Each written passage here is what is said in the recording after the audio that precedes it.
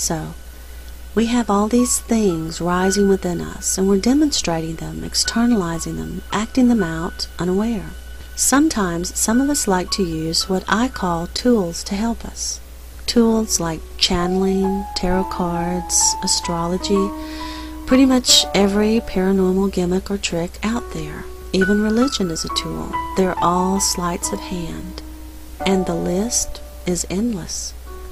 And it's fine to use these tools to help demonstrate or act out what is rising within you.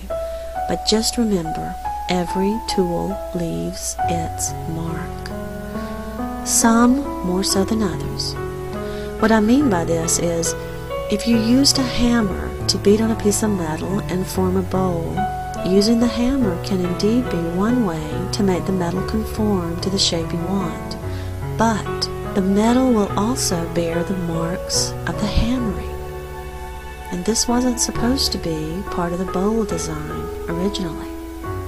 So every tool we use brings its own pollution, its own tainting. Does that mean we shouldn't use them? Well, that's up to you. I say use them if you need to, stop using them when you don't. It's up to you. But it does mean that when we use a tool, we have a new responsibility. We should be acutely aware of the byproducts that the tool adds, the resulting marks of the tool, because these marks are not actually a part of this that you brought forward. So we must look past these marks to see the truth unpolluted by the hand of man. And you must always be aware of this if you choose to use tools. Now, everyone is always interested in specifically how we can manifest and how we can affect things in our lives. There are 3 things that need to be updated in our mind before we can really begin to manifest directly and intentionally.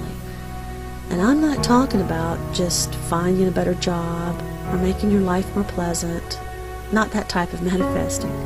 Those things are somewhat open-ended.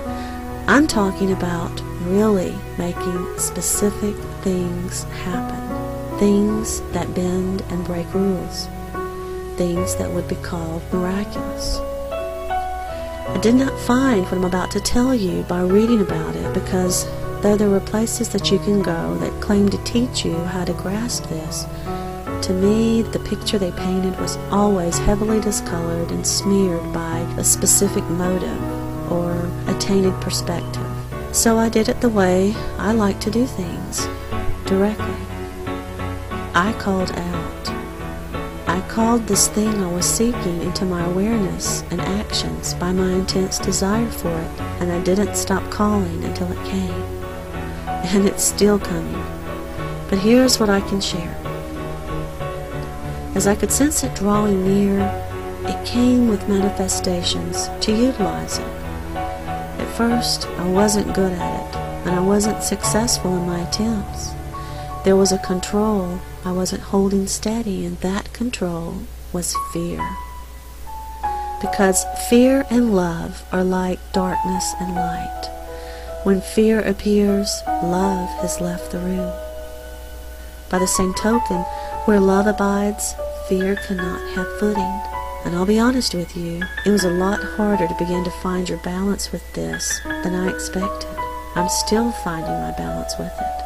But even so, every little tiny shuffling step I make makes such a drastic difference. So, know, as you approach this, that even though you seem to be making slow progress, any progress seems to be rewarded exponentially, and your efforts are greatly enhanced.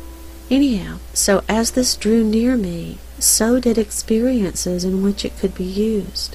These experiences had to motivate me, so they weren't what you would call good things that appeared in my life.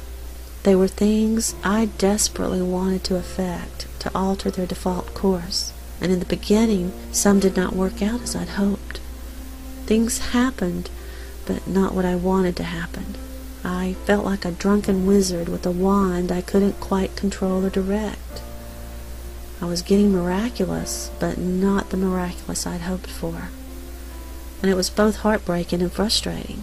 So, For a while, I had a period of anger and confusion and disillusionment.